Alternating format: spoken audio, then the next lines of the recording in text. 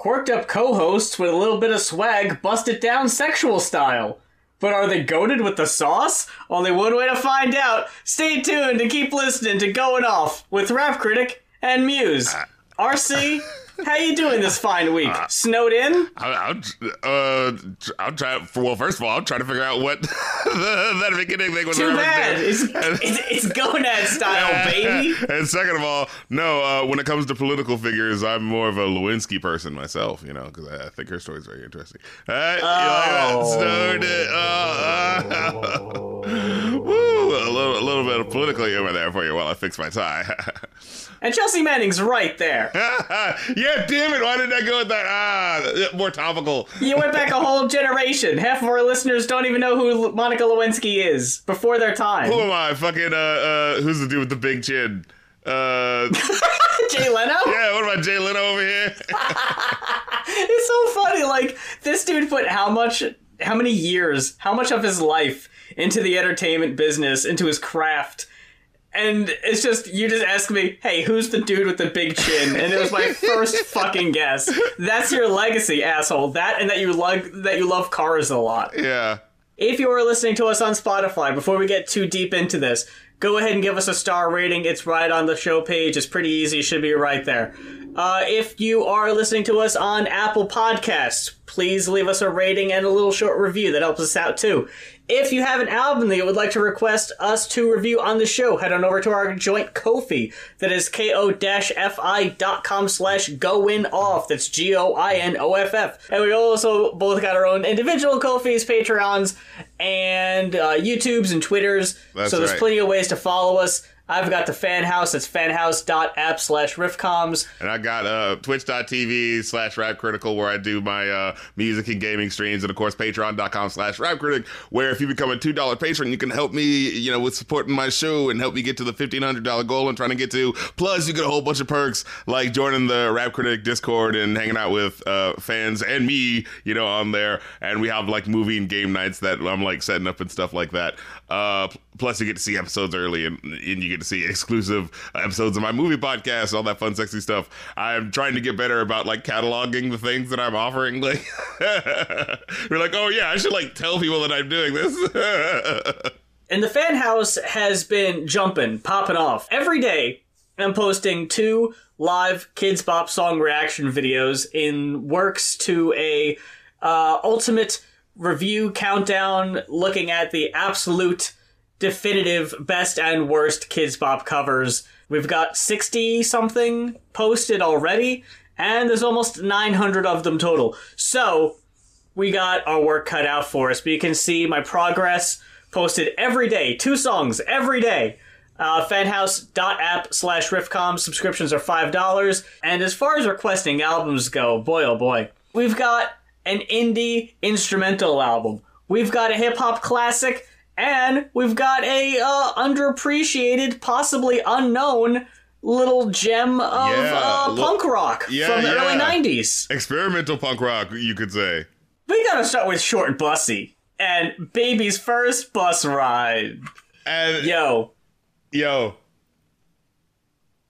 we got that conversational stalemate where it's like, oh shit, wait, we both were about to say something, but then we both noticed that the other person was going to say something, so we stopped to hear what they were saying.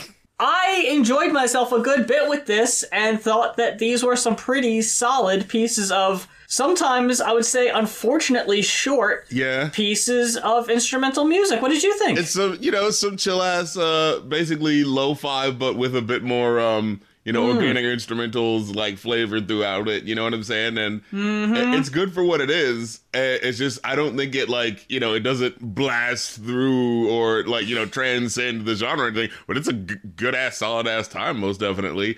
I would really like to see someone rap over these beats. That's the thing that was just killing me this whole time, that I was just like, the repetitiveness of this as a beat is a lot more acceptable when you've got, like, someone rapping and doing lots of stuff over it the whole time. You know what I'm saying? Like, you've ever listened to, like, a song, like, I remember I listened to the song by Mos Def called speed law. These gassed up jokers is the speed law, and it sounds like such a cool, intense joint. And then I remember listening to it without the lyrics, and it's like it feels like so much more half energy than I was expecting it to, because Mos Def's lyricism does so much. You know what I mean? And so listening to these tracks is like they're cool, solid bedrocks for something else to happen, and it starts to get annoying that that other thing isn't happening. And there would be times where it would be like almost something felt like it was about to happen. Like there's one track where you feel a bit of a trumpet like come in, and it sounds like an organic trumpet. I think it was on a First Day Somewhere New. Yeah. Yep. Mm-hmm. And it was just like, and I was like, ooh, is it gonna go to a part where it gets like a whole solo bit? Like this would be cool. Like, yeah, next level jazz where it's just like it's updated, aesthetic sound. But then it's just like, oh, we're just gonna be giving all the instrumentals like their solo still. But that kind of doesn't happen, so it ends up feeling like just a bit of a step down of the experience you could have been getting. You know what I mean? As I listen to it. My favorites that stand out on their own more than the other ones, I would say, would be Rising Action. It's the one that kind of has like the whoop, whoop in the background. It's got like bongos going blip, on. Blip. I didn't like that one as much. I thought it was okay. I dug that one. It has the reggae stabs in it, so of course that always gets me a little bit. But that was honestly by the point where I felt like it was getting like a little generic with the beats, where it's just like, okay, so what is the difference between this song versus that song? You know what I mean? That was the point of the album where that actually kind of stepped up for me. It was the first one that kind of made me take notice. I didn't understand why it had a random snippet of a news report at the end, but I thought it worked in the context of the song. I also really liked El Gato Verde. Again, there are some instruments that I'll pop for every time. Some of them we've talked about on the show before. Xylophones, I am here for xylophones. Accordions, I am here for an accordion. Bongos, you fucking put bongos on a track? We got bongos right out the gate in El Gato Verde. Yeah. And this one was just fucking floating, very airy, and then it had the horns coming in, and a funky beat at the end. When it actually does kind of layer on top of it, like you were saying, the more repetitive ones, they're okay for what they are. And it's like, this is as long as it needs to be. This doesn't need to go on any longer because I've already got the feel of it. The ones like El Gato Verde, where they keep stepping up and adding stuff, it's like, ooh, okay, I like where this is going. With the new age sense that they kind of put on top of it, kind of feels like it feels like this is the music where when you're like putting on a VR headset, it's like, welcome to the digital world, and then, they gotta have the soothing music to like kind of like, calm you down from how freaky it kind of feels experiencing the new shit, Man, talking about creating a fucking atmosphere, we gotta go straight into the next track, Grey Water. Grey Water, that was the one. You got wind chimes, you got cars screeching, you got vocal samples, you got chickens. Chicken noise. The bass. You got everything. Yeah, the bass plays for a little bit, and then like you hear like a sound effect, so you're like do do do do do do do, and it fits. It's like, what? Yeah, but it's like layered in, and like they put like effects on it in a way that makes it like doesn't feel like it's popping out too much. Like it feels like it's a part of the beat. Like there's a part where you hear like the fucking car skirt. And it actually feels like it's part of the beat as it happens. So like you can imagine the music video where like the cartoon character like skirts up to you and like says something real slick and then skirts off, Like another one, Snake Skin, with you got some trippy drums going on, and then the little slight rattlesnake's tail kind of going in the background. This is the longest track, I think. It was almost 4 minutes, but I was just vibing. I was chilling and listening to this shit. It's such a breezy listen to vibes, straight up. My favorite tracks going into it was the what was it? The First Day Somewhere New. That's a good one. And the jazz trumpets. Absolutely, the last track. That one got me the most. One was the most atmospheric for me. The one with the prominent hi-hats and the gently sailing violins, where you really feel like the character of the music floating above it. That was the crescendo, the fucking pièce de résistance of the whole thing. I really enjoyed that. It had the fucking break beats. It was just like probably the most. Well, there was that one, and then there was another one that actually had like record scratching. Or was that one? It might have been the same one, but it was like the one that sounded the most authentically hip hop. Then you got like the bus driver being like, "All right, we're stopping the bus for a minute," And then it's like, I guess that's where the second one would pick up. It's like, we're getting back on the bus. Yeah, and I thought this was like a kid's album at first, like, because it was like Baby's first bus ride. I was thinking like, oh, is this gonna like an instrumental album for children? And so when I saw the piss break, I was like, wait, what's going on? Maybe not.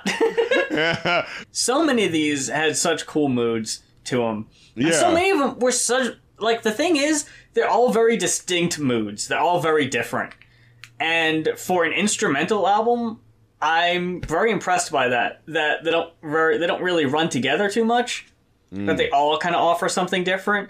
Like sometimes you got a funk guitar and more of a West Coast sound on textbooks I have written down. Mm-hmm. And then other ones you got like more horns on the more prominent on Charlie the Great and First Day Somewhere New. Yeah. And I remember Homecoming specifically gave me that. You ever watch Hey Arnold? Yes. You know the do yeah, like the just chilled out fucking vibes on that show, you know? Like that's what it gave me on that track specifically, where it was just like, oh shit, I feel like it's, you know, wintertime in New York and I'm kicking it with the football head, you know, like Man, I really wish there was like at least one, because I'm thinking about it now, I don't think that ever happened. I wish there was a track that actually had like bus sound effects. Yeah, like incorporated into the beat. Yeah, like a song that the little decompressing, like, you know. Oh man, you know how fucking. I mean, I didn't even ride a bus that much, but how like oddly nostalgic it would be if there was just a song that like sounded like you were riding a bus with the window open. Oh, man. You could just kind of hear the wheels rolling. Right. And the wind blowing. Oh, fuck. No, I used to take public transit a lot as a kid, and I'm just like, it's just that feeling of like, oh, yeah, you're just around other people. Or that, oh, man, there was that one, like, there was, you know how, like, old designs of buses, and you just think about that specifically? There was this one, like, design where it was, like, the windows were green tinted or something like that, so it just gave that, like, you know, it gave you that feel of like, oh, man, I'm in the Matrix world feel, like, especially as a kid, you know, when you're on the bus. And I remember that was the lady who was, like, when we were working, my mom was working at a specific certain time, and it was just like, oh, hey, we're always the last people off this bus. So that lady would give us a ride specifically to our house. So it was like, oh man, we got bused, like, specifically directly home. Like, we're, like, special, you know, like, because the lady just happened to be, like, where she needed to drop off the bus just happened to be near where, you know, we were going. So it was like, yeah. That's sweet. But, yeah, this brought back those vibes, you know, those chilled out, it's the end of the day vibes, you know, everything's rolling down, you know what I mean? I don't know to what capacity I would necessarily listen to it again, but I would definitely put this on in the background for sure. Like, I'm sure that's not their goal, is to get someone to rap over it. I'm pretty sure they're presenting it as, like, a standalone thing, and that's the goal. But I really do. I would love to hear someone rap over this. I think it would elevate it. I mean, there was one or two of these songs, I think it was the first one, where I was just like, this feels like this could be like a pop song, like one of this could be the backing beat for, you know, the modern pop song with vaguely pensive lyrics about what the world is really going through in these day and age, you know, like especially with the background singers moaning and crooning in the background, like on that track, like, that shit totally could have worked. Like, I was so curious. I was like, why? Like, at first I didn't know it was instrumental, so when I heard the vocals in the background just going, cocaine. Yeah, you thought something was gonna happen. I thought something was gonna happen. And I was immediately looking up lyrics, and I couldn't find them, and I was just like, oh shit, okay, this is just instrumental beats? Shit, okay. That's fine too. Ultimately I walked away with a 3.5 for this. How about you? I got a 3.5 on the dot as well. Where it's just like, check it. Yeah, it's definitely solid stuff. Like, it's definitely like, you can throw this shit on your fucking lo-fi playlist for sure. And like, it's not the specialist of the specialist of the special, but not everything fucking needs to be, you know. Sometimes you just need mellow moods, you know. So sometimes shit just need to be like a chill-ass, average, chill-ass mood, and it fits that. So, for sure. Up next, we've got, I'm going to assume, Wrist of Kings requesting Last Temptation of Reed from Lard. The supergroup of sorts. We've got your boy, Jello Biafra of Dead Kennedys and countless side projects on lead vocals. You've got members from Ministry and other, that's where the industrial bit would come from. Is that so? And I have, despite listening to just about everything Dead Kennedys had to offer, not knowing that this ever existed, I have heard that they're coming to take me away, haha. They're coming to take me away. The original, probably, yeah. Yeah, is that from something before this? Or yeah, that's it was like a novelty song from like the 60s or 70s, I think. Okay, because like I remember there was a Beavis and Butthead episode that was called, they're coming to take me away, They took liberties with it, but we'll get to that one. That's awesome, when we get there.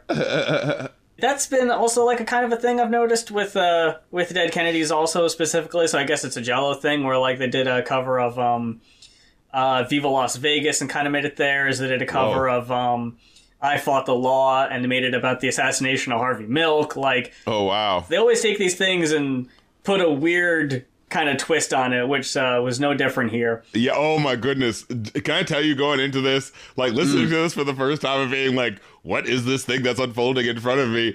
And and it was like, it was especially with the They're Coming to Take Me Away song where it was just like, oh my God, this is 1990. And it sounds like nothing like the rock of the time, with the digital sounds and the experimentation. And the fact that it goes on so long, like for a punk rock track, like it's so like not the typical like sort of thing with how weird it was. And so it was like one of those things where it was like, I could have swore I remember hearing at least part of the song before, but it was like, I don't remember it being this type of intensity where it sounds like it's like fucking early 90s video game music or some shit, Like this is so fun and weird and experimental in this way that like makes you see the uniqueness of it. And that's what I was thinking, like the first thing I wrote down was just like, holy shit, this is like heavy metal System of a Down / Devo. And that is the strangest, coolest thing. Like with the way the guy talks, and it's like he's being real weird, but if you listen, he's actually proving a point about society. Like I love that energy so fucking much, where it's just like you can just listen to these songs as like the weird, strange exercises in musicality that they are,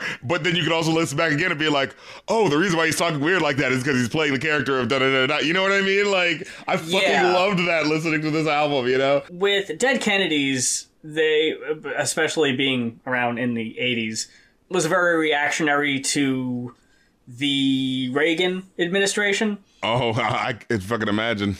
Being in 90 is still kind of dealing with that to an extent, but also now dealing with the Bush administration, the first one, yeah. Well, actually, I forgot he only had the one term, but yeah, we're talking about HW. Yeah, that's true. Isn't it funny? It was so short. Actual W.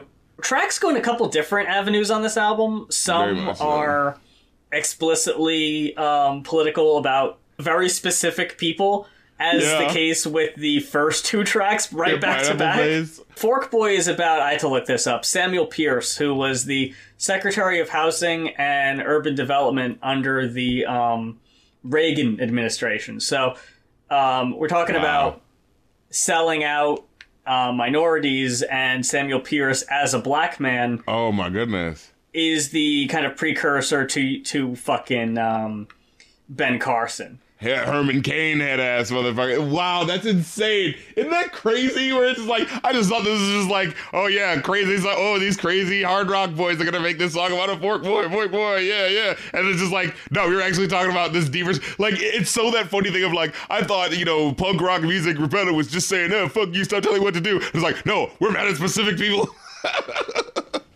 So with Fork Boy, it's an odd nickname to give. It's just because his name is Pierce, and at one point they say, a fork is a cold and shiny tool to pierce, tear, and ingest. Buy out his next target with the last one's pension funds. Thousands more thrown out of work so Leona won't have to settle for a mint.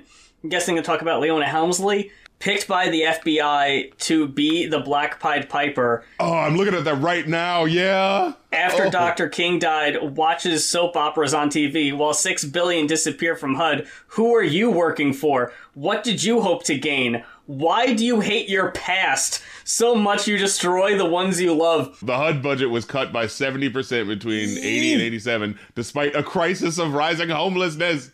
Like... It's relatable because we're seeing it again, Mm-hmm. But it's like, man, I guess thanks for making me aware of this guy. Thanks for reminding me that things don't change. And like, I've heard of, in passing, Noriega, but I don't know a lot about Noriega, so... Yeah, no, I know he's a rapper named himself after him because in the 90s, that was the thing of rappers naming themselves after, like, notorious figures, like Tragedy, Gaddafi, and... Capote and Noriega, and, just that old Scarface, for God's sakes, Noriega had the unflattering nickname Old Pineapple Face among Whoa, how do you say that? Panamanians? Panamanians. Yeah. Because of his pock-marked complexion. So we've got like songs from the past, like Holiday in Cambodia about corrupt dictators from Dead Kennedys, and here we got Pineapple Face. Here's why I'm annoyed that I wasn't aware of this album. Because, like, if you like Dead Kennedys, you're going to like this because it's like the spiritual successor, but a different band. And it's like, why the fuck did it take me this long to listen to this? Because it's basically the same kind of emotion and feel. But it feels like to the next level, like, musically, right? Like... Because now you got the addition of the industrial aspect that wasn't there with Dead Kennedys. But Dead Kennedys, the most you had was maybe some thrash elements, but... not so much metal as you would get here. It definitely adds to the aggression in a very interesting way. Just the lyrics in Pineapple Face I wanted to point out, where he says, voodoo priestesses and interplanetary crack, I shall be released. Thanks to my red underwear, dignity battalions terrify and rule the streets. Pictures of the Smurfs tattooed on the side of their Jeeps. Like, I think, that was the part where, like, the music, like, gets, like, weird and light and dreamy. So it's so weird that these, like, words are being said. But then, like, it thrashes back down and kind of gets on the hardcore shit. And then you really hear the lyrics, like that slowdown point was the point that made me start to pay attention. I'm like, oh, wait, this is about something. And then, so when it came back and where he says the shit like, all I did was double-cross the CIA, GE and Lockheed do that every day. And I was like, we're going hard. The gringos seized on my pottery frogs and teddy bears dressed in camo fatigues. The Hitler poster by the Christmas tree. Save me, Tipper, they're blasting Bon Jovi at me. It's like, whoa. Fucking Jello has a way of being scathing and biting, but also, like, kind of funny. Like, like, it feels absurd and random, but, like, if you listen a little closer, it's like, it's totally not at all. Like, he's just using that to, like, dig in the point even further, like... Jello has an energy about him where... It's that Devo he gets very energy. excited. And he crams a lot into a bar sometimes to where he kind of loses track of... rhyming or loses like rhythm, but it's like the emotionality is kind of like what you're glomming onto as it's happening, so you're like enjoying the manicness, like I didn't see this coming and I've never listened to the album before, so I didn't know this was here. This is the avenue of the album I wasn't so keen on. What? Mate Spawn Die. Oh, you didn't like that one? This one way more industrial right out the gate, which I was like, whoa, okay. Now, this one, though, we're taking a break from the political satire here, and we're going to take an awkward, uncomfortable look at Jello's failed love life, and it's weird, man. I don't necessarily like it. I didn't know that it was like really going into that. I thought it was more of like a, deconstructing society in general, of like romantic comedies just make us not think about love, and and so we just kind of, it's the hypnotizes into just doing whatever. In one corner of the ring, that cherished myth, falling in love magically solves every problem you've ever had. In the other corner, spoon-sized shredded dreams. The gods must be lazy. The moviegoers must be crazy. That's where I was like, as I was listening to it, I was thinking about it in the grand scheme of like, oh yeah, this is kind of what's happening to people as we go like, oh no, if I fall in love this time, it'll totally work. Unlike the, all the other times it's literally proven to not work out, like. I guess if I didn't know it was about a specific thing, and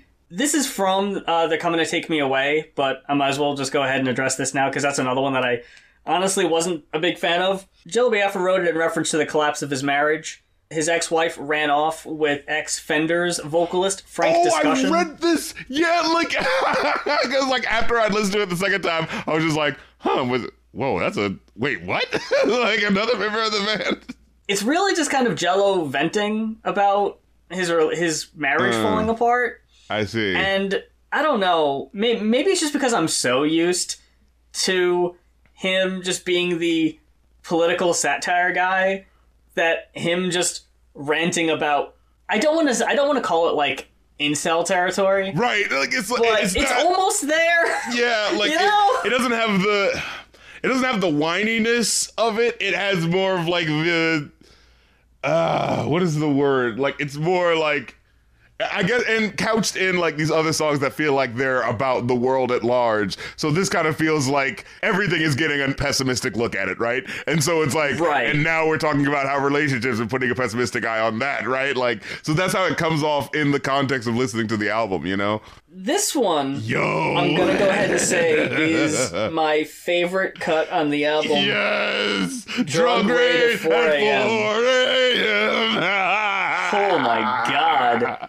This is the most frantic I've ever heard Jello. He's not even really singing, he's just shouting. I love it so much, especially when I was listening to it for the first time. And, you know, like I said, like, you listen to a song expecting some sort of cadence or rhythm, and then when you just hear him fall out of it, you're just like, oh, what's happening? But, you know, that's the type of shit that really grabs you and pulls you and goes like, oh shit, this is about something. This isn't a scene. You know what I mean? Like, we're in a place right now, you know?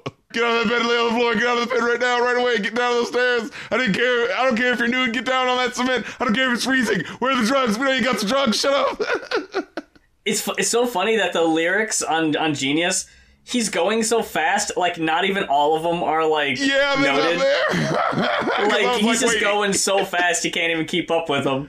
Yeah, he's like, who are you? Your name ain't on the list. Where are you supposed to be? What's that, NWA? Turn that off. I love that. And you're like a scratching on the record. I guess we can't talk about the song without giving away the punchline here. Oh my god, it's so good. It's so fucking good. So yeah, after the whole song, you hear all of this shit, we're just like, what the fuck? And then, of course, you know, there's a verse in there where it's like, random neighborhood sweeps, Copters break up house parties, zero tolerance for pot, easier to get hard stuff, costs over 3 times more to keep an addict in jail than treat those trying to quit, but no drug war funds for clinics. And it's just like, holy fuck. But then it gets to the end where he's like, you're all gonna wind up out of the street, say one word of this and we're gonna get you later. Do you fucking know that? You know that? I bet you stole those tires in the garage too. Yeah, you fucker. Oh, whoops, sorry, wrong house. And then it and the music cuts out and you just hear, whoops, sorry, wrong house. It's just like, holy shit. The next one, oh man, is even more off the rails in its own way. Can God Fill Teeth? This one, it starts with Jello telling us that the song is specifically inspired by an advertisement he saw, which is interesting that we're even given that context. Yeah. Because normally, he's not that generous. Normally, it's just, you fucking figure it out. This song is, it gives you the genius annotation of what inspired it. Yeah, it's like, anyway, so I saw this thing and it said, can God Fill Teeth? Saw this on the side of the road or whatever. And what's interesting, because to my knowledge at least, I've never heard a song where Jello kind of turns his attention away from, like, the people doing, like, fucking up everything for everyone, and turning the attention to, like, the Alex Jones kind of, like, audience. Mm-hmm. Like, the people who have like, fallen victim to the conspiracy theory, rabble-rousers and stuff like that. The people who've got protagonist syndrome, where they're like, well, the scientist that nobody's listening to must be right, because he's the one that, you know, they're ignoring because the conspiracy theory, instead of, like, you know, the way science normally works is just, like, people who confer the most on the most stuff where that you can double check the shit. Those are the people who end up being accepted by science because we don't know everything and we peer review shit. That's what you do. But they're like, exactly. No, but because they're trying to shun this guy and keep his voice from being heard, it must mean that it is the truth. You know? Yeah. Jello plays a character in this song of a person who's been led to believe that the government is spying on him through his teeth. So he removes all his teeth. Yeah, and doesn't he mention at the beginning where he's like, but wait a minute, didn't I just read about how the cops are getting parents to plant bugging devices in their kids' teeth so if they disappear, they can track them before they wind up in the backs of milk cartons and all that? And didn't I just read that these devices go too late? And the voice just kind of gets like more and more like out there and angry. Yeah, and they didn't even tell me. No wonder every bad thing in and out of my mouth keeps winding up on my employment record. Oh, God. It's so fucking good. Yeah, all those fillings, all those crowns. I'll show him who's the boss of my big mouth. Oh, my God. And then just fucking takes pliers to his teeth. And the way that, like, you know, you hear the music being all, like, weird and kind of, like, you know, disjointed and all this shit around it. But then when the fucking drilling heavy metal parts, when you actually can hear the personification of the fucking drill going, and you hear someone going, like, oh, God. It sounds like fucking Beavis and Butthead, like fucking Beavis and Butthead skit where, like, you know, Butthead is drilling in Beavis' teeth or some shit like that. Yeah. It's so insane. You've got to listen to this track, like. Yeah, for sure. Oh, man, it was like, where do all these wires come from? How far up into my skull do they go? I pull out more and more copper spaghetti. Oh, my God. It's so insane. I think that's the last really good track, in my opinion. I think the album kind of falls off after that. I mean, Bozo Skeleton isn't the most, like, I mean, it's just kind of hard to go after, to follow that last track. Yeah. Like, it is more of a normie-seeming track than, like, yeah. Jello is now kind of talking about those who try to, like, censor political criticism and stuff like that, but also kind of taking the time to, like, reflect on what it is he does and kind of how silly it is. It's weird. I didn't think it was amazing. I just thought it was kind of okay. Which, like I said, to follow the other ones, it's to its detriment. It's like, it just followed these, and it's like, well, the next track is just about, again, one specific person here. So we got a dude who was bombing trains, and I think it was Austrian? And it said Austrian, it was 1931, yeah, that's what it says, yeah. According to the Wikipedia, like, it wasn't sure if it was, like, politically motivated, like, targeted towards, like, Germans, or what the situation was. The most important thing to me is how it ends. All we know about him really was he bombed 2 trains. One didn't kill anybody, luckily. The other one, unfortunately, did. And then he just kind of disappeared, and we don't know what happened to him. So he's like the fucking old school Unabomber, basically? In a way, yeah. Like, some say he went and fought in World War II. Some say he went and died in Korea. We don't know, because his Wikipedia article just says disappeared in 1945. Like, he was arrested, and then he was put in jail, and I think he escaped or was released, and then just no one knows what happened to him after that. Wow. But the way the song ends, no matter how many books you ban, no matter how many records you burn, the seeds of fertile fetishes are planted at an early age. And somewhere out there, someone amongst you may at this very moment lust for derailing trains. There was legitimately, he's like, I think Jello makes reference that when he was arrested, his pants were stained with semen. Whoa. So there is a possibility that this was a part of some sick fetish that this was a part that he was satisfying. Isn't this insane when reality happens like that? Because when I saw that lyric, I thought he was like going like, oh, he's exaggerating, you know, to make a joke about the fact that like this guy, you know, got off doing this, and it's like, oh, what if he literally got? But then to literally point to, I mean, there was semen on his pants, so he at some point had to have jerked off, like, you know, either getting up to it or like, you know, oh well, let me get my jerk beforehand, like, let me get out the stress so I can get this done, you know. Yeah. Like, you're doing all these things in an attempt to prevent, you know, warping young minds, but what the fuck was there to warp Sylvester's to bomb trains? Like, nothing. There's nothing you could do to prevent that. Like, that just manifests on its own. But yeah, then they're coming to take me away. A song that pretty damn long, but also just like... Yeah. That was my problem. Just like, I kind of got the point, after the first half of it. But like, it is one of those things where like, you know, that feels like it's the point. The fact that it's like droning on and going so long with the mechanical feel of it, you know, the sounds like, you know, the music in a, you know, military game where bombs are falling and shit. You know what I'm saying? Like, I guess if it didn't precede the song that was 15 minutes. Right, yeah. Maybe if you spaced these apart, maybe. But yeah, it got kind of obnoxious, and I understood the part is to sound unhinged. Like, I get that point. But when it essentially ends at 6 minutes, which is already kind of long, and then goes for another 2.5, where it's basically just that same insane instrumental going, and Jello is just ranting and raving. You could barely even make out what he's saying half the time, which is fine. I get it. I get the point. But for me, I just wasn't interested in listening to that for that long. Yeah. You know? Like, if you needed to get this out of your system, I respect it, dude. Like, I totally get it. We've all been there. But... Yeah, I do. Like, I especially like the hook, like...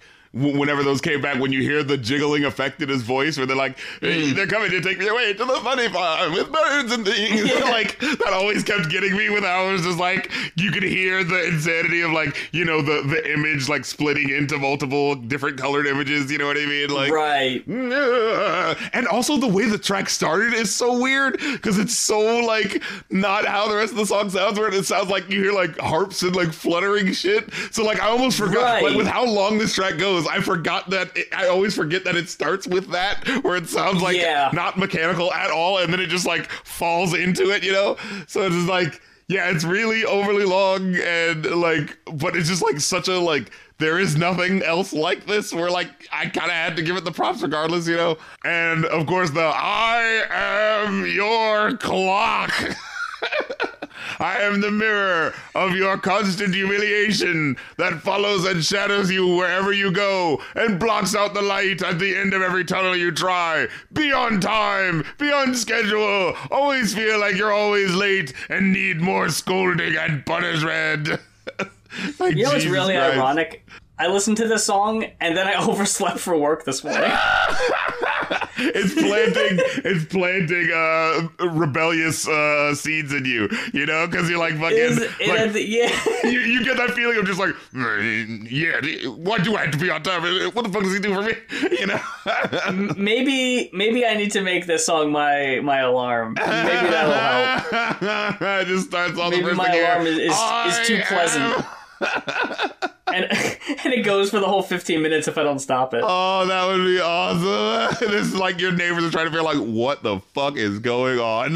There's no snooze. It's just uninterrupted the whole fuck song. Yeah. So I wrote down, and I know this is going to piss off people, but it's essentially Jello sat down and thought, okay, what's the dullest way possible I can say capitalism sucks and take 15 minutes to say it?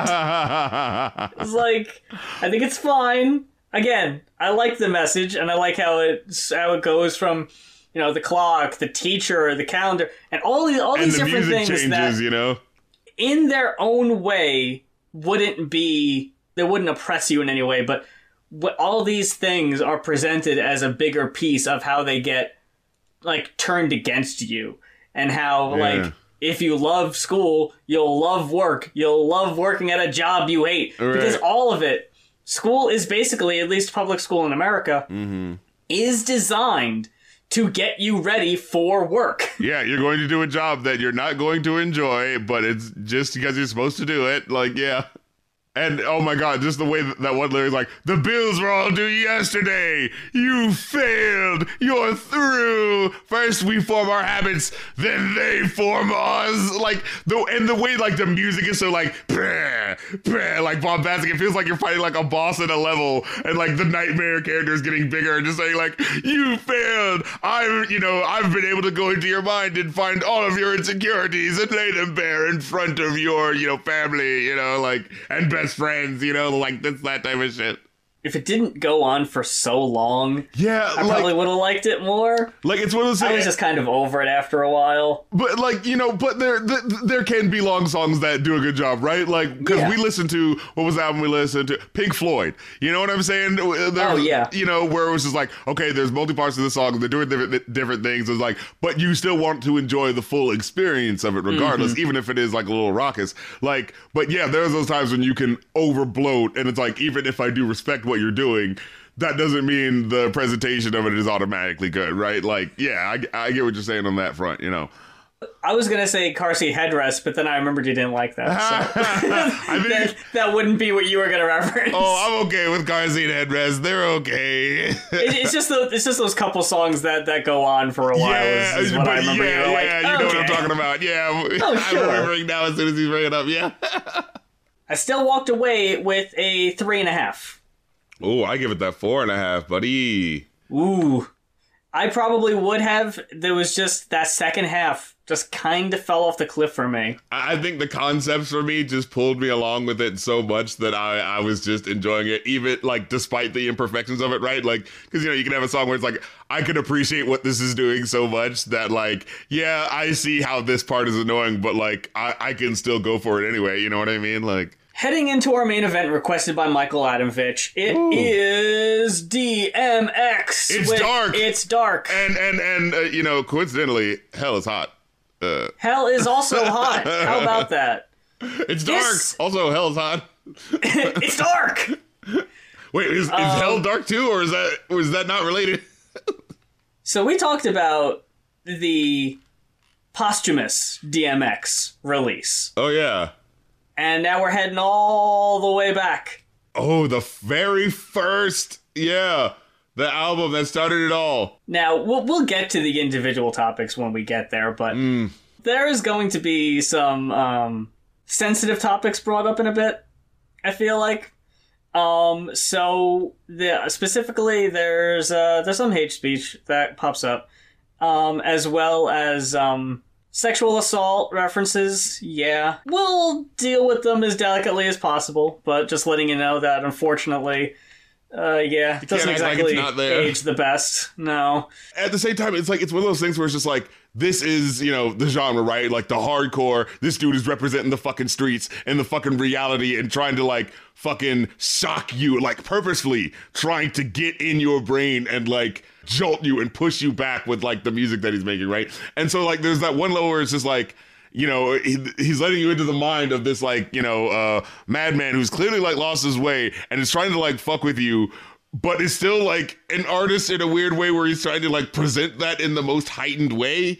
You know what I mean? Where it's just like, so it's like, there's one level where it's just like, oh my God, this is so, like, insane and affecting. But on the other level, it's just like, but it's making me react to, like, him describing his reality in a way that's so, like, no one else is, like, doing this. He sounds like a mad preacher, and, like, you know, hearing, like, actual what sounds like fucking church bells, you know, it's like that demented, you know, flip on something that's supposed to sound, you know, religious or whatever. Because, like, when you listen to his voice does sound like a fucking preacher. Like, it sounds like, you know, the East Coast version of Mystical, you know, in a very interesting way. And he comes across as someone who takes you to dark places, but then also takes you to, like, you know, places of desperation and calling out for help. And it feels honest in both places, you know what I mean? Like, it never feels like, oh my God, and this is the song where he has to say, Lord, give me a sign. You know what I mean? It honestly feels like, and after that really dark shit, it feels like he's like, oh my God, what the fuck is wrong with me? I need to get right. Like, you know, like, it feels like you feel the actual emotional yo-yoing happening, you know? And in fact, doesn't he, like, legitimately call himself out as having, like, dealing with mental health issues? I think he, like, specifically says, like, for someone who I grew up listening, you know, like, DMX was just the guy that was there that, of course, he respected. You know what I mean? He was like, oh, that's the street rapper who, like, oh, but he's got the fucking hit songs because you can't deny him because he's so fucking real. Everyone can hear how fucking real he is and his fucking delivery. And also, he's a very fucking clever clever guy, like with how he like does turns of phrase, with how he turns around like rhymes. Like there's a thing that you can do where, when you're trying to make something rhyme, but you don't necessarily have all the words that can make it rhyme, so you use the next words of what would be the next line to rhyme, but you punctuate it in a way where it feels like it actually works with the phrasing, so it doesn't feel like stilted. He does that a lot, like where you can tell he has control of how he's rhyming and shit like that, So like there's the talent as well as like the fucking just raw like reality of feeling like, oh, this guy's not fucking kidding, but he's also like just really good at fucking doing this. That in a way made up for the cheap is a way of saying the description of someone like the musicality, but it does kind of have a dated feel where it's just like, oh man, this really was the first album, wasn't it? Like y'all didn't have all the production bells and whistles yet, so y'all was working with what y'all had, but it's still has its own charm to it, right? I didn't really mind the production too much. I guess there was just ones that I liked more than other ones, but there weren't any that I wrote down and was just like, wow, this sounds really dated and cheap. But nothing's awful, but I gotta cut to the chase and just mention this before I forget, but fucking Crime Story with the bongos? Oh, you fucking with bongos?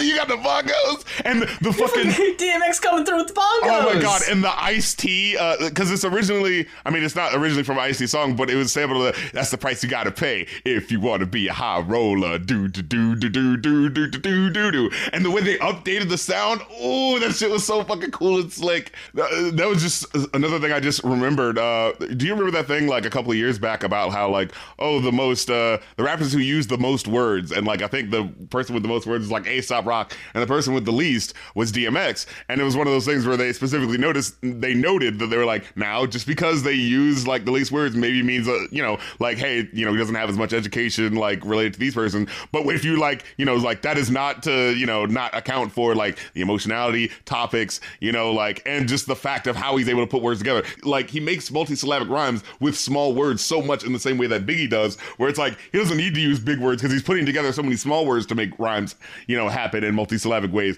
that it's like you hear him constantly doing that in a way that I feel is really clever, and just wanted to take note of. The big takeaway, or the big thing that really drew me in for most of these songs, was his delivery, was the energy, because it is very unique. I couldn't tell you anybody else that sounds exactly like this or was rapping this way. Like the dog sound effects thing that he did, like he really does own that on this album, like. I thought it was weird that he whimpered like a dog on one track, but we'll get to that. That was the thing that really like made me like really take it seriously, where it's just like, not only are you doing like the hardcore thing, but you're also showing the emotional vulnerability of like an animal's voice too. Like, but let's start with this intro and get right into it, because like I absolutely hate these fucking skits. They are so meandering and a waste of time.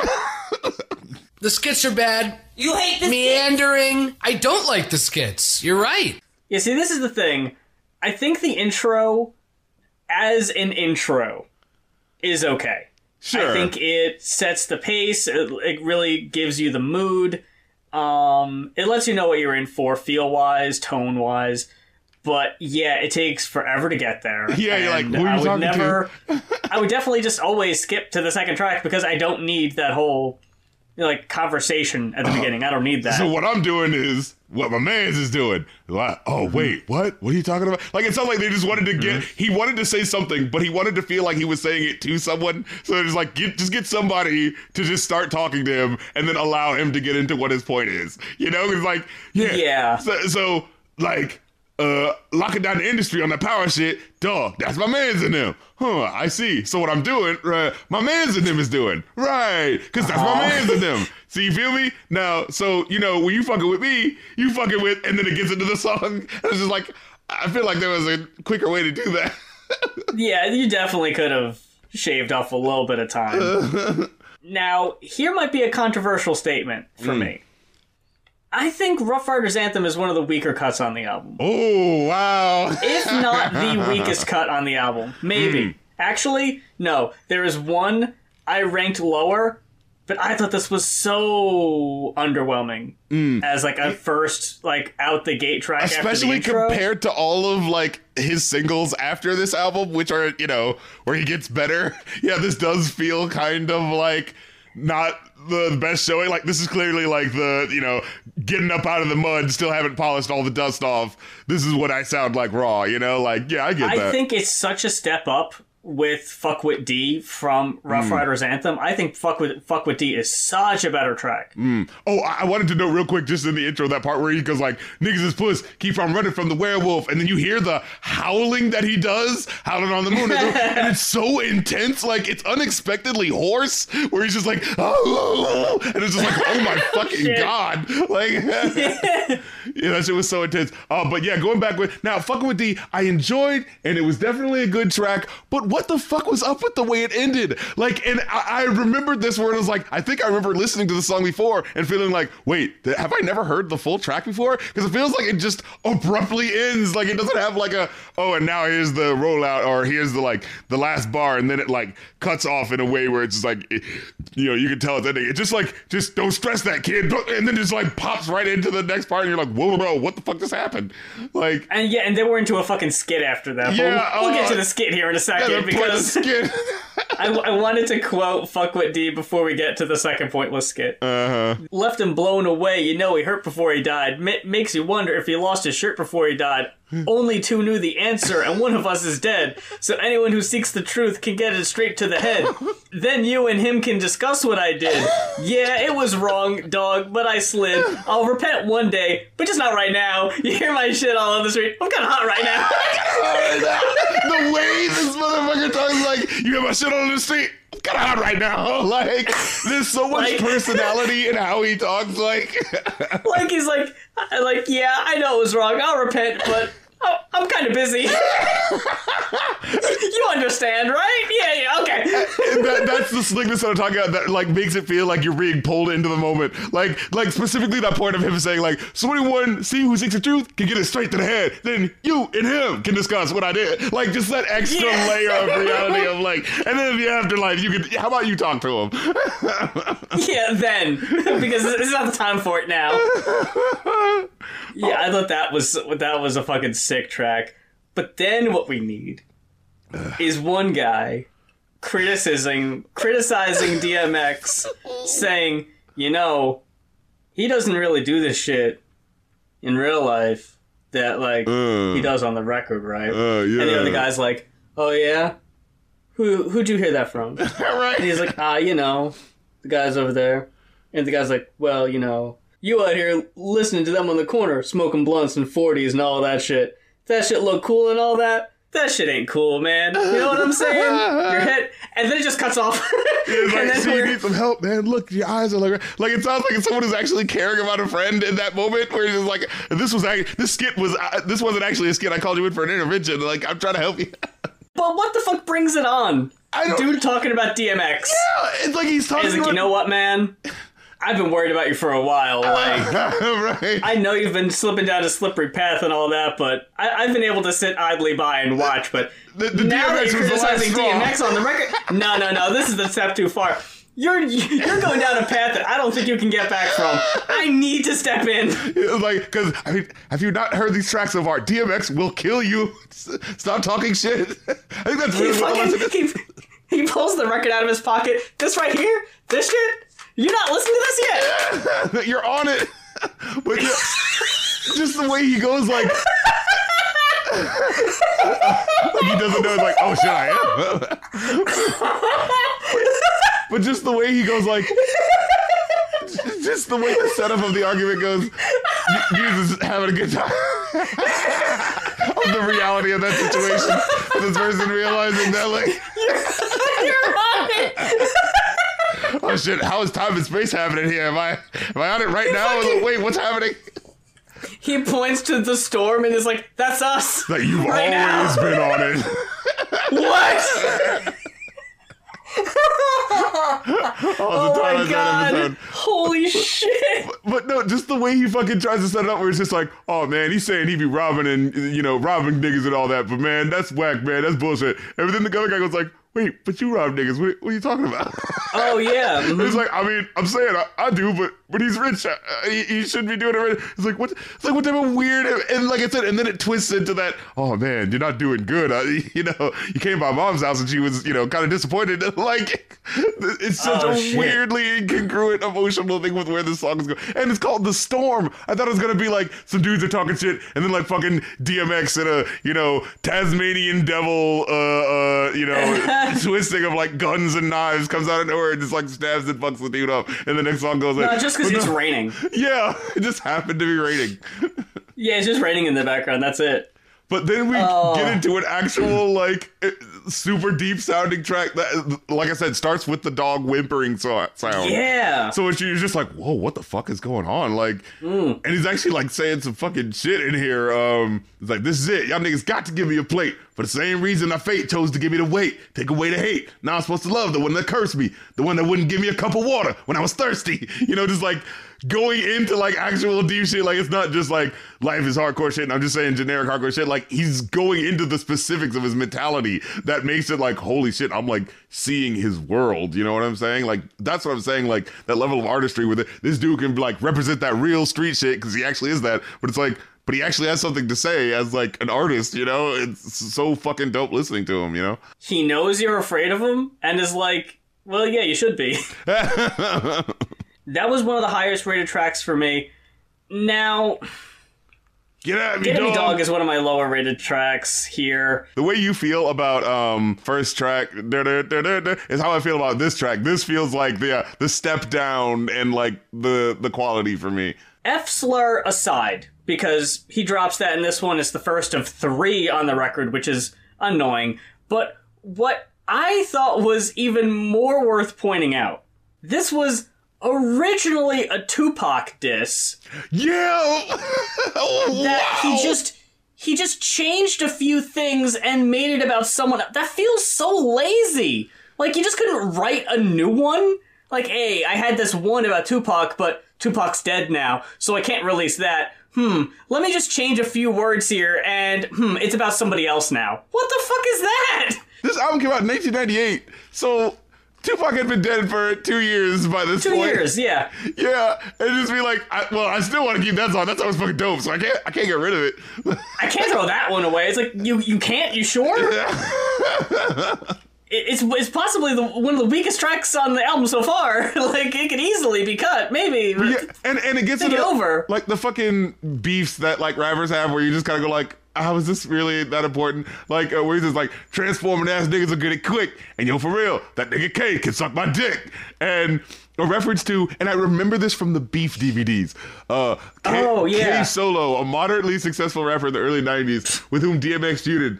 They accused each other of, like, one person stole the song Spellbound, and, like, K Solo had it originally in 1990. And I remember having that weird feeling of, like, wait, K Solo, DMX, are they even of the same, like, hip-hop generation? Like, what is either of them being? Yeah, like, what is the ego where these people are mad at each other and over what? And I was thinking, like, oh, for some, like, dope-ass song, like, no, I spit that lyrics, like, Spellbound? A song about spelling? It's like, that's not the most, like,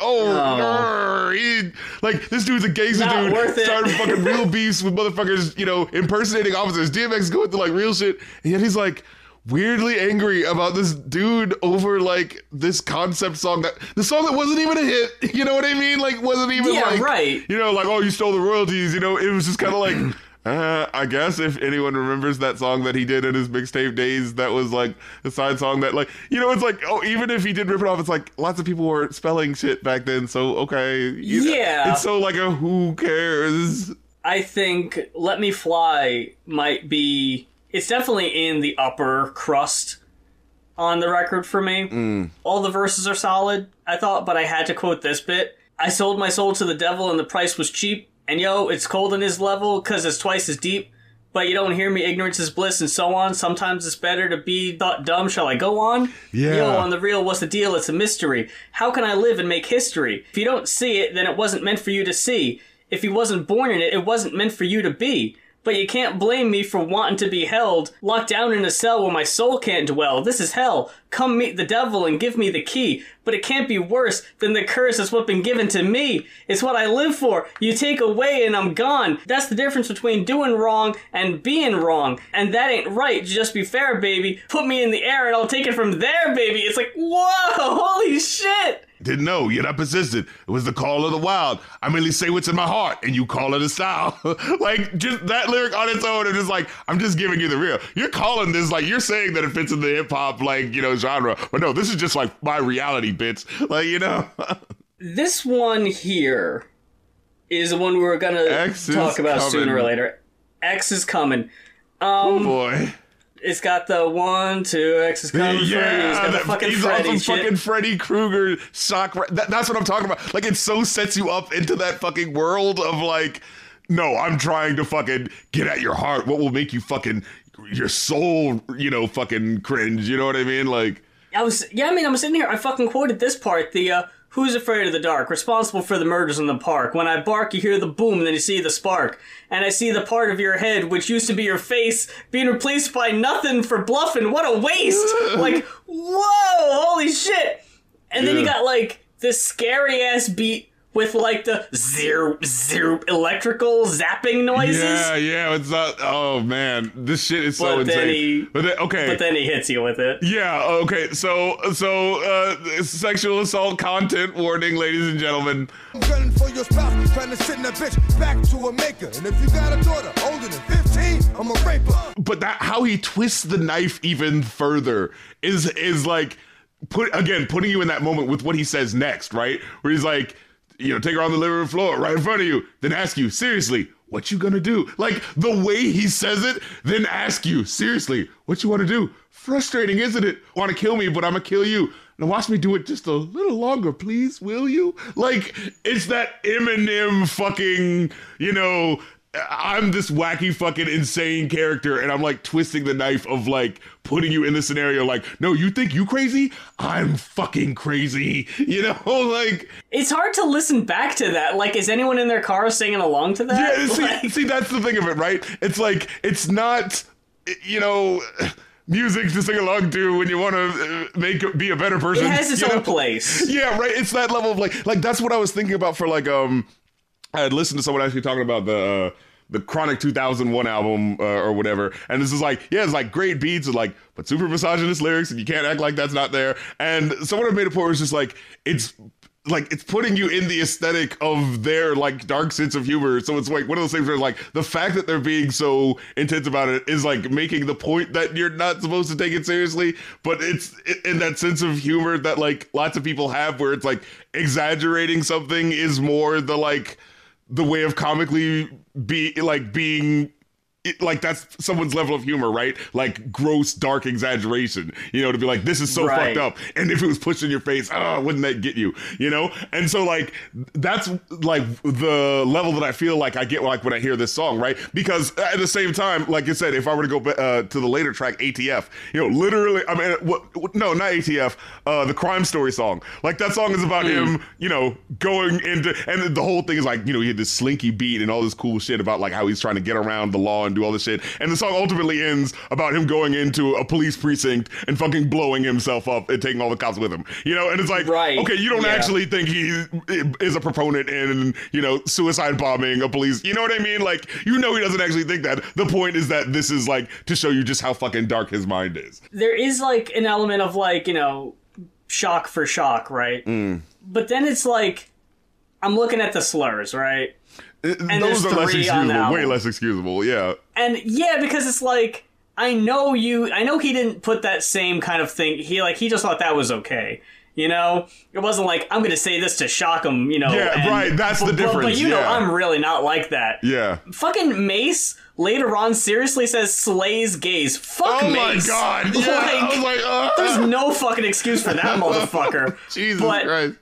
But what I wanted to point out was there's another line on and we'll get back to Damien. I don't mean to skip it entirely because I really did like that song, but go into How's It Going? I feel so weird about this song because it's like the hook of it is so like this is just the rap song of the day about like, you know, like that fucking Mace song, you know, take a look at what you see, generic song, because, you know, chicks like these types of songs. But the verses are, like, oddly specific with the situation that he's talking about. Knew she was a thug, because when I met her, she had a scarf on. 54'11", size 11 in girls. Babyface would look like she was 11 with curls. What? What the fuck is that? I was trying to find What is that doing here? Wait, what does that mean? What does that really mean? You know, in that way where you're like, am I avoiding what this actually means by nothing? You know, like... That, I think it's fair enough to say, who's singing along to that? She looks like she's because 11 this song is meant like, to be taken seriously. But just like the fact of that lyric, like you bring up the way more crass lyric, but just like the lyric that it started with, knew she was a thug because when I met her, she had a scarf on. Like what? I don't know what the fuck that means either. That was just totally out of left field. Like, oh yeah, that's the fucking sign, I guess. I don't know. She's got that Afghan, you know she's hard body. Oh shit, she's got the ascot. Just backtracking for a second to Damien, where DMX is he's doing a one-man show for you, where he plays himself. He's himself, he's his son, and he's Damien. And it's that character is like the slick talking guy who's like a rat like this. Sounds like somebody that, you know, a comedian would play, like a Damon Wayans or some shit like that, you know? And I just love it. It fucking reminded me of Kendrick and Lucy. Mm-hmm. Yeah, because it's like, it's such a like, you know he does this gruff voice like this. It's a for him like, switch it up like this. And you're just like, and it's so cartoony. Silly, but then you accept it in that weird way. You're just like, this guy is going so like full tilt with it that you kind of have no choice but to be like, find it endearing. Now, what I thought was funny was the hypothetical way that DMX and his son talk to each other. Like, how old is his son supposed to be? Man, that's what I've been wanting all my life. Think about my little man. So I call out my wife. He says, hey, your dad is about to make it happen. And it's like, what you mean, my nigga? Like, I'm about to make it happen. And I did like how, and I don't know because I'm not too well versed in DMX to be completely honest here, but the way it ends with the to be continued, I really hope there isn't a part 2 because I really like how this one ends. It's just kind of like, you don't know how it's gonna go. Right, yeah. How could this end up going? Like, oh, this guy's, he like, it genuinely gets you, right? Because you're like, wait, is this character gonna kill his friend for this guy? Like, how is this gonna go? Because Damien's like, oh yeah, I got one more job for you. Hey, it's this guy I used to fuck with way back when. And DMX is like, no, not him. And he's like, it's either me or him. And it's like, if you don't do it, I'm fucking cutting off your hand. And he's like, oh shit. And the way he fucking does the goddamn Star Wars... Here we go again. Where it's like, I don't know where it's gonna go, but then the fucking voice, to be continued, motherfuckers. It's like, oh no, I just want it to end right there. I don't know. Hopefully there's not a part 2, and if there is, I don't want to hear it. Oh, getting to how's it going down? Like I said, like it feels like it's going to be like the generic sort of like, yeah, girl, you know you need to cheat on your man for me because I'm better. You know, the fucking, you know, the Nelly song, you know, no matter what I do, I really love your dick because you're just so cool, Nelly, you know, like... Heard he smacked you because you said my name while y'all was sexing. He ran up on this cat who thought he was me and started flexing. You know, I ain't even with that. So you gonna have to get that just on GP. Trying to creep me? Shit, I'm gonna leave this nigga sleepy on the string of you. Well, that's the kid's daddy. I ain't gonna send him on his way, put him up in that big caddy, but let him know, never mind, yo, I need to go. Take the snow up to 150 and see Joe. Like, in the way it, like, twists in that moment where it's just like, I should kill this motherfucker, but, you know, that's your kid's dad. I shouldn't do that. You know, like, but also the intimacy of the situation of like, hey, we're actually cool. We're just going to sit here and chill, smoke this blunt. And hey, could you do one more run for me just like old times? You know, like, it's just like a weird, like, what the fuck? Like, it doesn't even feel romantic. It just feels like we are two people who have a friendship relationship and we kind of do favors for each other and da-da-da. Like, it so breaks it down in a weirdly real way that, like, it's kind of endearing based on that. Like, I can't even tell if I like really like it as like a song to listen to, but it's just like, but it so gives you something different from what you expect from these type of songs. Like just a different color where it like throws you off, you know? I didn't honestly remember half that shit. So it's like, fuck, man. Okay, now I do got to go back and listen to that one because, yeah, it's more complex than I remember it being. Yeah, so, and like the way it ends is he says, but she belonged to cuz, couldn't belong to me. She had 2 kids with this nigga. It was wrong for me. It's like, but we gonna always be the best of friends. Mad love, boo, to the end. Ha ha. Like that little part. Like, yeah, he's just like, we always gonna be the best of friends. Ha ha. Mad love, boo, to the end. Ha ha. Like, it's so like, feels so cordial that like, you know there's no like hate in his heart. You know what I mean? Like, yeah. So it doesn't come off like the, oh, fine, go back to that, you know, asshole, but you know who's best for you. Like, it genuinely comes off as like, hey, that is oddly refreshing. Yeah, right? Like, it's so weird. Stop Being Greedy. Oh, Lord. And ATF back to back. I thought those two were really strong tracks. For all my life, I always thought, like, Stop Being Greedy. Like, that was the thing that I remember listening to and being like, yo, this motherfucker really is good. Like, the way, oh my God, the fucking music video, the falling organ line, like, yeah, where it's like, shows him the split in half, like, the cool guy Earl and like Dark Red X, you know, like, oh my God. Oh shit, I gotta see that. And, oh man, you gotta watch it. Like, and just the way he's like, flips, you know what, we said that thing about how like, you know, using the last 2 lines to sort of like lead into the next part with the rhyme and sort of thing. I love how he fucking does that on this track, where he goes like, you know, I can flip that flow, I can stick that hoe, I can get that dough, you know, I'm with that, yo. And the thing about this shit, I came through, I haven't seen, but when it gets dark, it's like a nigga's having dreams or nightmares, the light dares to desert me, you know, like, and how he flips over every 4 bars, and it's like, but like everything feels like, as he's saying the line, it sounds like he's like, at the end of the 4 bars, he like shakes his head and like goes back into like the next part, you know? Yeah. So he's like, you know, paranoid. So I strike out at whatever, the closest thing that's gonna get it to, but never will I think no, fuck, let me say it again. He was like, yeah, paranoid. So I strike out at whatever, the closest thing to me is gonna get it, but never will I kill I think death is wrong. So I'm gonna keep holding on to what's left. You know, it's like, it's like, will I kill? Yeah. Oh, no, death is wrong. I thank the Lord every day that I'm blessed with the gift. I'm the best, so unless you want to rest with the stiff, don't touch that. Leave it alone. When you walk past the dog house, leave it alone, because dogs bite. Dogs fight. You know? Like, with these 2 tracks back to back, we're talking about the production, I didn't mention it earlier. I love how some of these songs, these 2 in particular, have like black and white horror movie sound effect, like soundtrack music going on in the background. The violins and the creepy fucking organs and shit. It's so you just think cool. like fucking Bela Lugosi ass shit going on. Like, that's the kind of picture I got going on listening to these. I'm drunk, so I'm gonna blast his head wide open, begging me to stop, but at least he died open. Like, Jesus Christ.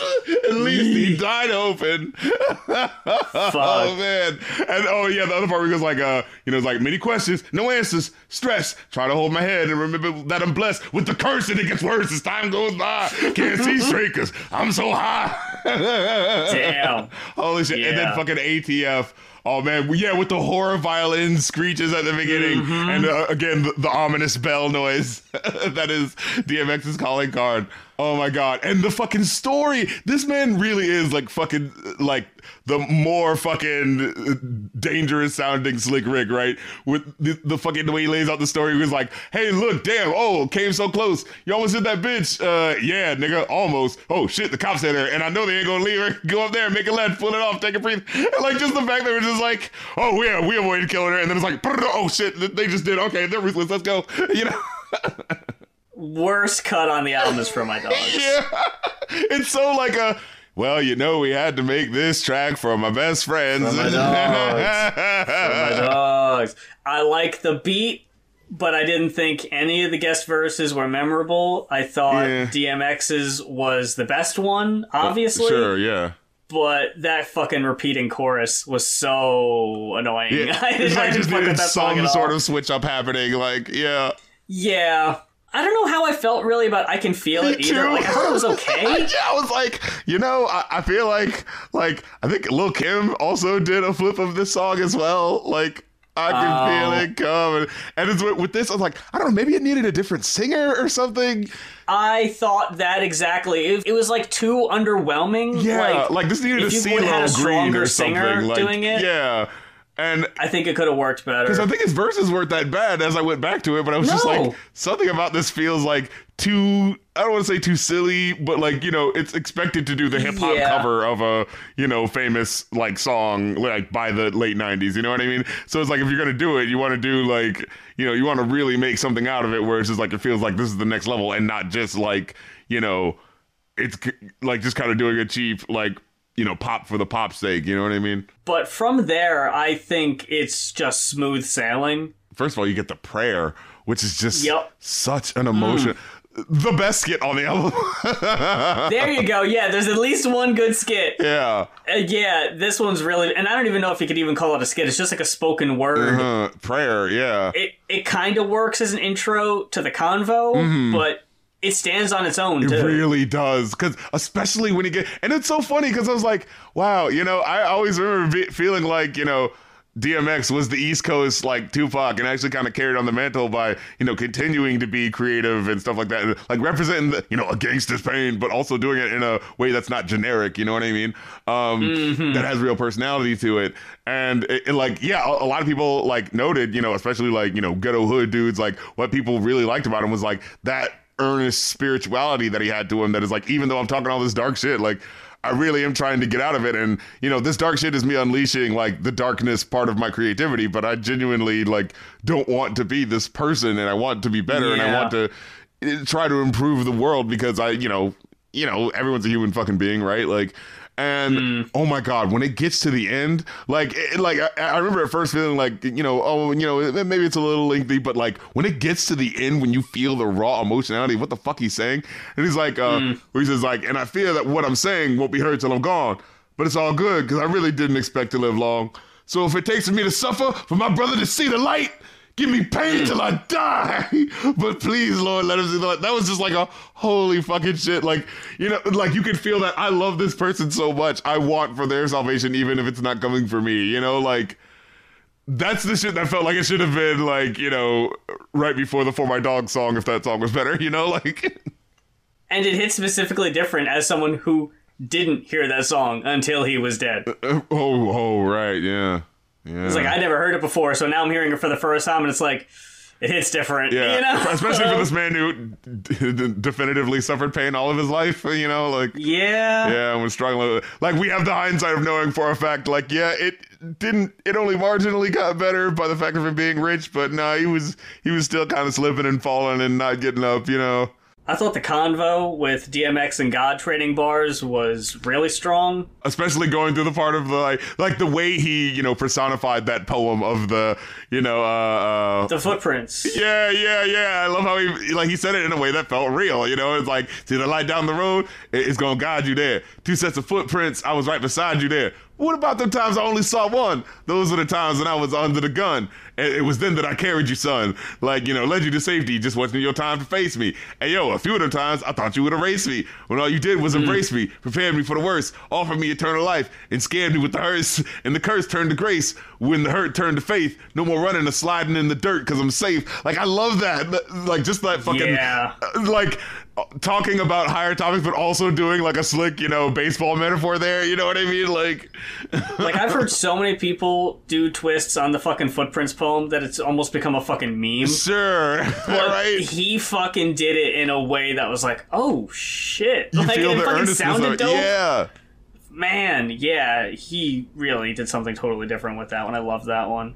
Yeah. And man, except for Mace, the last track was pretty dope too. Yeah. Locks were delivering. DMX, again, I gotta say, with his extra long verse at the end there, was the best by a wide margin. Yeah. But I thought that was a really strong way to end the album. Oh my God, just the lyrics was like, I lost my mind when he crossed the line, sent his back through his chest, then I tossed the 9. Like, he sent his back through his chest. Holy God. Yeah, fuck me. What would you give this album? I know I'm still gonna catch hate. I gave it a 4. Man, I am going to give it a 5. Yeah, I knew it. I fucking knew it. I was like, I'm gonna come out looking bad on this one. A 4 ain't gonna be enough. I know it. Because like there is just so much like great creative. Like I definitely could see how the blemishes on this like make it like they are kind of hard to not notice. Like, oh, I just want to listen to the song about the 15-year-old. Like, no, like yeah, I definitely can see that. Yeah, and it's like, and I don't want to seem like, because there's lots of music I listen to that wouldn't make sense to sing along with. So it was pretty stupid for me to even say that because like it all has its own use, I guess it's just like when you can't act like it doesn't affect you, right? Like, you know. Yeah, and I mean, but if that's the point, then it's like, well, you know, you can't hate on it if that's the fucking point. If it was supposed to do that, you know, then it fucking worked. For the blemishes that I still do see, like I said, in some of the, you know, lackluster weak verses and stuff, there's so much that makes up for it that makes this album really stand like a cut above the average fucking gangster rap album that was out at the time. That it really is just like, yo, this motherfucker really was like raising this shit to that next level of fucking art. Like, it's insane. And he put out another album like later this year. So that's kind of like nuts. Like, not only did he put out a good album, he then just put out another one.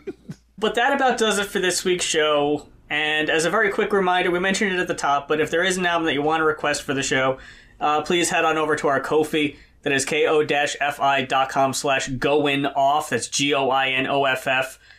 Follow us on our socials, Twitter, our individual Patrons. Follow us on our YouTubes, because we both post content of our own. RC on Twitch. I'm on Fanhouse. Make sure to rate us on Spotify and or Apple. Even if you're not listening to us on either one, you can still, rate us. Yeah, let the people know that they need to stop listening to those other whack ass podcasts and come through for who's giving you the real heat when it comes to music reviews. You know, we're planting the flag. Fucking stepping up in 2022, giving you 3 goddamn albums a show. Right. Like, who else? Who else is doing this? Only on the Going On podcast. And until next time, for Going Off, I'm Muse. And I'm the Rap Critic. And stop, drop, shut them down, then establish a business location where your competitors previously occupied.